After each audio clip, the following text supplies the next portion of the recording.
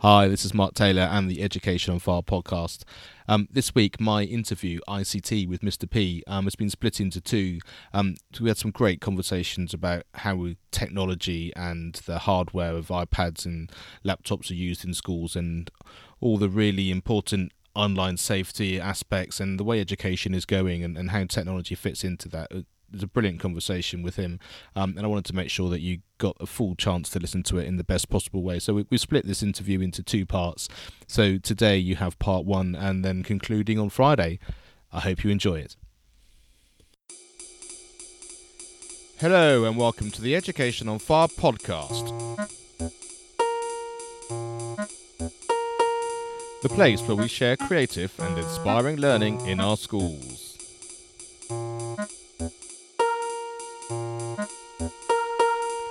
Season 2, Episode 23. Hello and welcome back to the Education on Fire podcast with me, Mark Taylor. Today I'm delighted to be joined by Lee Parkinson, who's a primary school teacher who specialises in the use of technology to raise standards across the curriculum. His training in INSET provides teachers with a wealth of knowledge on the most engaging and inspiring ways to improve standards in literacy, numeracy and the new primary curriculum using modern technology. Thanks very much for joining me today, Lee. No worries. Can you sort of just expand on that intro and just tell us a little bit about sort of your teaching background and how sort of ICT became your sort of speciality? Well, I've been teaching now for sort of 10 years or so. For the past 5 years, I've been working part-time at my school and also leading training here, there and everywhere around the country and beyond.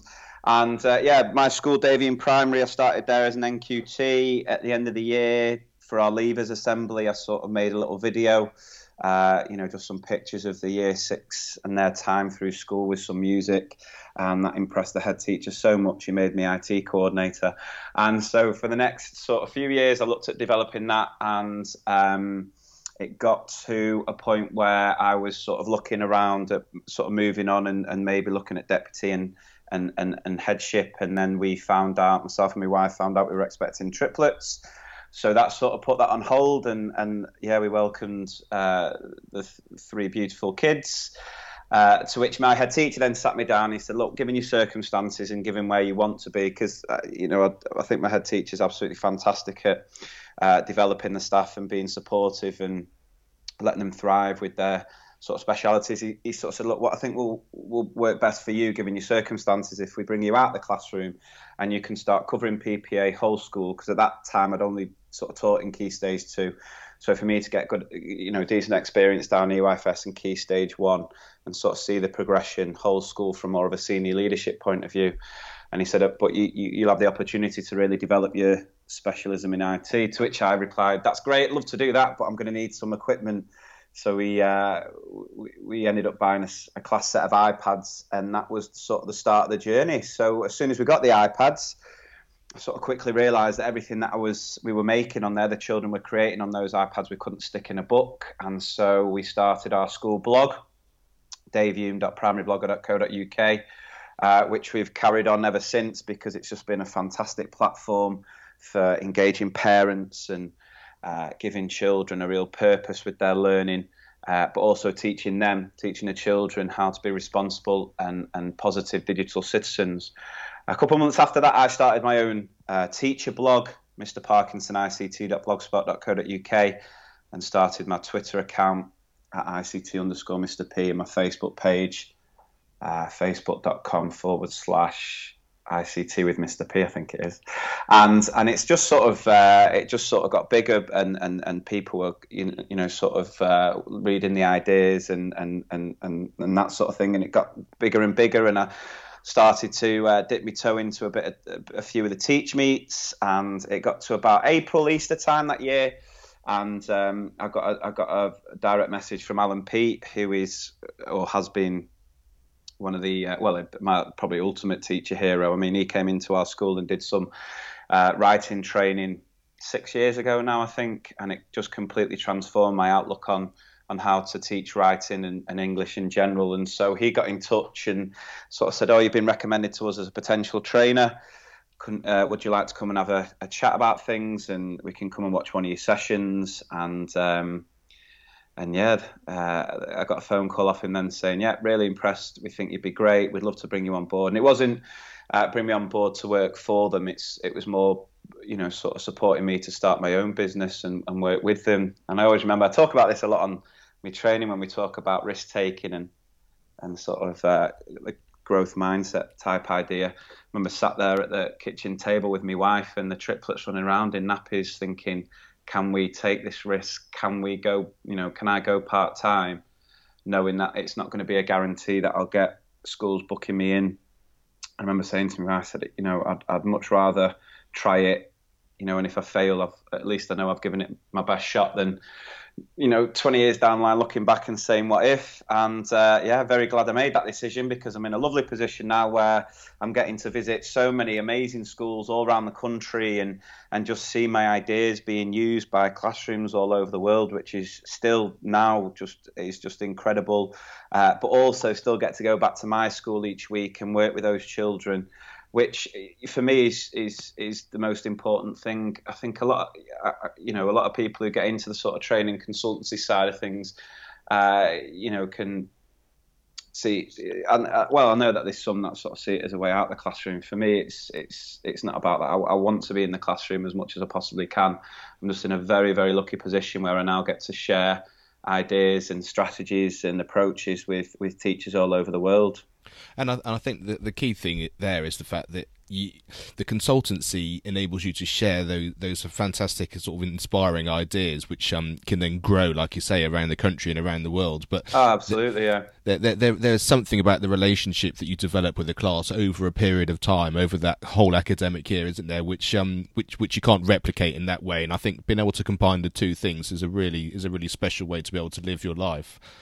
Oh, absolutely. And I think I'm in a very, very lucky position, but I think I'm very, very thankful to the school and the leadership at my school in the fact that, they recognised, that I was going in this way, and they didn't stop me. They've always supported me, and it's been great, because I know there's plenty of leadership teams that would have gone, no, you either go or you stay, and then that's it. Whereas my sort of school have been really sort of flexible and supportive, and without them I wouldn't have been able to sort of make this step. So yeah, it sort of works both ways, really. And it's a great thing to hear, because this podcast is really to support teachers and people in education, to sort of hear that, like you say, sometimes people think it has to be a certain way, whether it's the way you teach something or it's the way that you come across. And what's great to hear there is, like you said, the support of the school and being able to support you in your sort of career development at the same time as utilising your skills, and just knowing that having the right conversation with the right person within your school, things don't always have to look a certain way. You can actually create your own environment, and I think it's not only positive for yourself, it's also positive for the children, because if that's the ethos of the school and what's running through the heart of the school, that can only be a positive thing that rubs off on them as well. Oh, absolutely. And the children love nothing more than finding out where I've been, because on a lot of the training that I do, I share, the children's examples of work, and they love seeing that their work is being seen by schools and teachers all over the world. So, like I say, it does work both ways. And I'm in school tomorrow. Really looking forward to working with the children there tomorrow. So yeah, it sort of work. Yeah, I'm just very, very lucky in the position that I'm in, and it is quite hard work, all the travelling that I have to do, but it is very, very rewarding when you see, schools using the ideas and the impact that it's then having on children's learning. It's it's amazing. And you said it sort of really started with the school blog and then sort of expanded through your blog. And do you find that because the blogs have something tangible in terms of this project or this thing that I'm writing about has an effect now, that the children really sort of warm to that and respond to that because it's current and it's in the moment and it's something they're doing which has a real immediate impact, rather than we're learning to write or we're learning to read for the future? And do you think the modern technology in that way is really supporting that sort of present mindset? Yeah, I think for me, everything that I do with the children is I try and make it purposeful for them. And when you're utilising the internet in a positive way, the children just respond so well to it. So actually having a platform where you're putting children's work on there for it to be then seen by a global audience, just gets such a positive reaction from the children. They want their work to be perfect. It's not you then saying, I want this, I want that. It's the children saying, what do I need to do for my work to be the best it can be? Because this piece of work, when it goes on the school blog, is going to be seen by, the hundreds of thousands of people that will see it, which is what we've done now. So the blog in our school has really, developed things in three ways. So because we've linked it to our school Twitter account and our school Facebook page, the engagement we get from parents is fantastic. We've used it then to reduce the amount of photocopying that we're doing. So we're actually using the technology to sort of save us a lot of money. I think that we were looking at it this time last year, and we've sort of reduced the photocopying pretty much by half, I think, or near enough. I mean, there's other things that we've been doing, but the blogging and the Facebook page is definitely, and Twitter has definitely contributed to that. The fact that the children are actually taught how to blog themselves.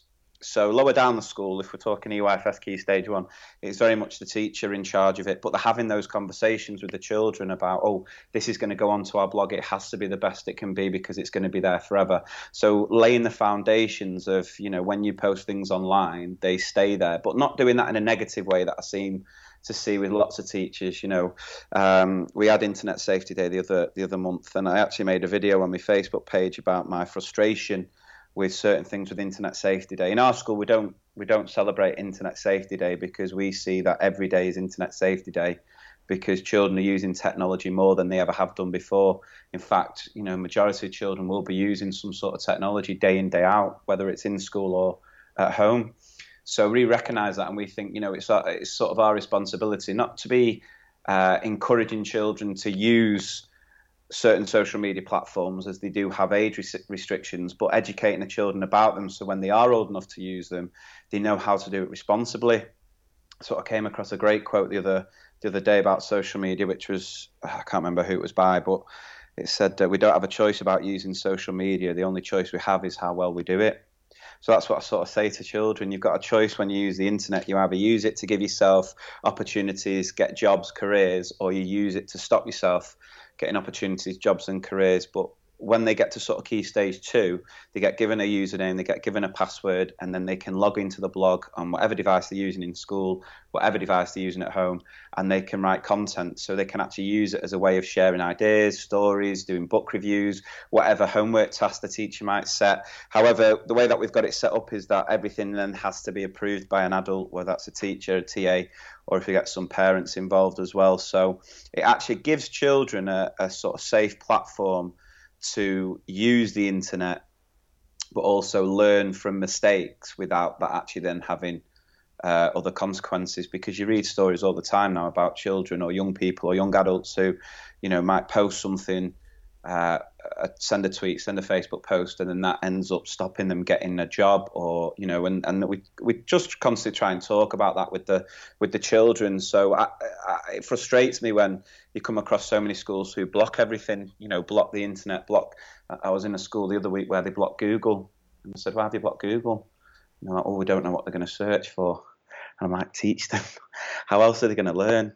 How would we expect children to be good writers if we said put the pen down, or good readers and say close that book? You wouldn't expect children to become good swimmers if you never let them go in water. So it is such a current issue. It's such an important one as well now, because technology is so prevalent. And I think just generally right across education, we need to recognise this more, and we need to be embracing it a lot more. There are certain arguments that would say the focus on, or the over focus on English and maths means that teachers don't necessarily spend as much time on the technology side of things, whereas actually it sort of links in, doesn't it? This idea of digital literacy, for me, it's just literacy. Technology has always defined the way in which we communicate and the way in which we access texts and this and that. So Yeah, we've just got to try and embrace it as much as possible, really, is what I'm sort of trying to say. I think that's right, and it's all about focus, isn't it? It's all about attitude. It's all about you don't say don't talk to anybody because you might get someone telling you something you don't want to hear, or you might get bullied. You say talk to people, be open, and then if you get yourself into some kind of trouble or you experience something you don't like, you then give them the skills to be able to protect themselves and support themselves. And I think the technology is exactly the same thing. I had a conversation with my daughter recently after she'd had a e-safety day or whatever it was in her school, and there have been some issues going on, and I said, if you look at it this way, we don't say you're never allowed to go out of the house because being outside or crossing the road is dangerous. What we do is we teach you how to cross the road safely, how to be outside safely, and then you go and embrace the outside world, but we give you the skills you need to do it, and I see the internet in exactly the same way, and I think as you rightly said, that just is key. Yeah, it's not going anywhere, and we need to be doing it more regularly. I think we need to be discussing it and talking about it But if that's part of how you're evidencing and how you're sharing children's learning, week in, week out, you're going to be having those conversations every week as well. So it's not left then to the one day where all the teachers then do one activity on that day about the internet. You're talking about each and every day, and there are just so many positives from it as well. We've just had so many examples of where the children have done some amazing work, and from sharing it online, the children have just had so many amazing responses from different companies or different authors, poets, so it really gives the children a platform to write for, or to share their learning with a real global audience, which it can have such a positive impact, not just on the quality of the work the children are producing, but those digital literacy skills that we've just been mentioning. And also, it's also a modern way of taking yourself out of the classroom, isn't it? Because while it used to be a question of we're going to get on a trip and that sort of thing, which of course still happens nowadays. But in a purely academic side, you're taking yourself out of the classroom and putting yourself online and sharing and being part of the wider community in a whole new way. And I think that's a really exciting thing. And like I say, the conversations you can then have with the community, with companies, with people in the field that you're studying, like I say, whether it's an author or a poet, I think it's a fantastic thing. And just the instant or relatively instant response you can get, it's such a brilliant opportunity.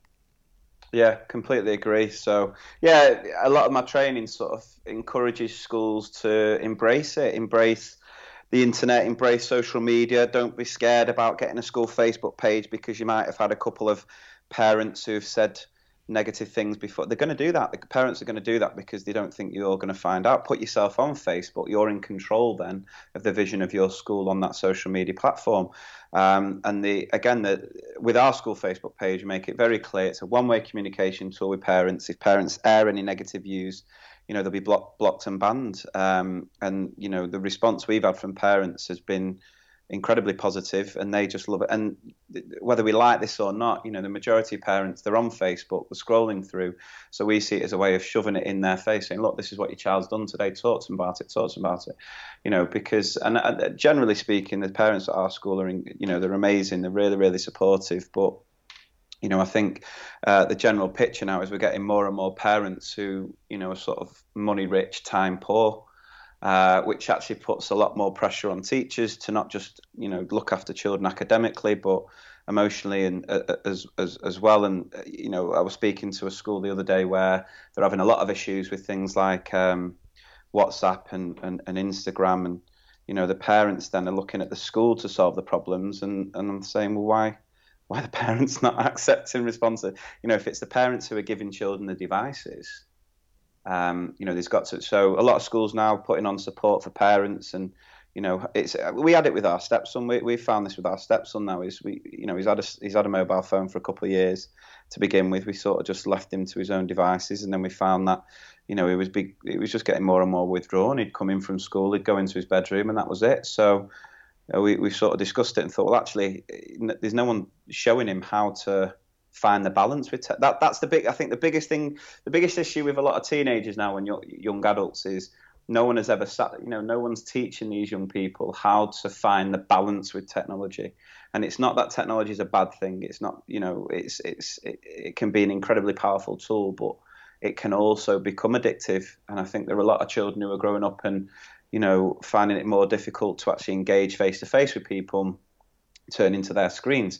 But that, I think, comes down to just a lack of education. It's just, and I think the way that the technology has grown so rapidly, sort of over the last decade or so, as educators and as parents, I suppose we've found it tricky to keep up with that. But it's our response, both for me as a teacher and a parent, to identify that and actually teach. So he can have some time on his phone at night, but he's in our company doing that, and then we make sure we take it off him before he goes to bed. And he said, well, what am I going to do about my alarm clock? So we bought him an alarm clock, One of those old-fashioned things that they don't know anything about.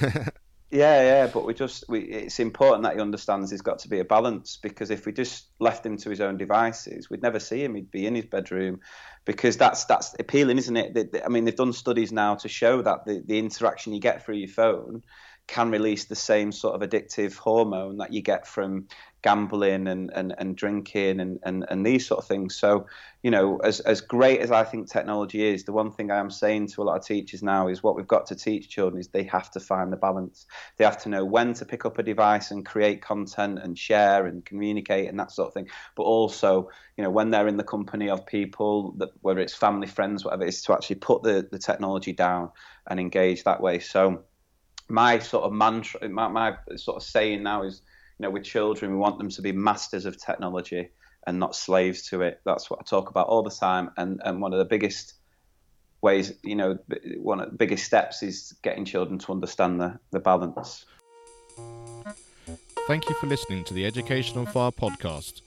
For more information, please go to educationonfire.com.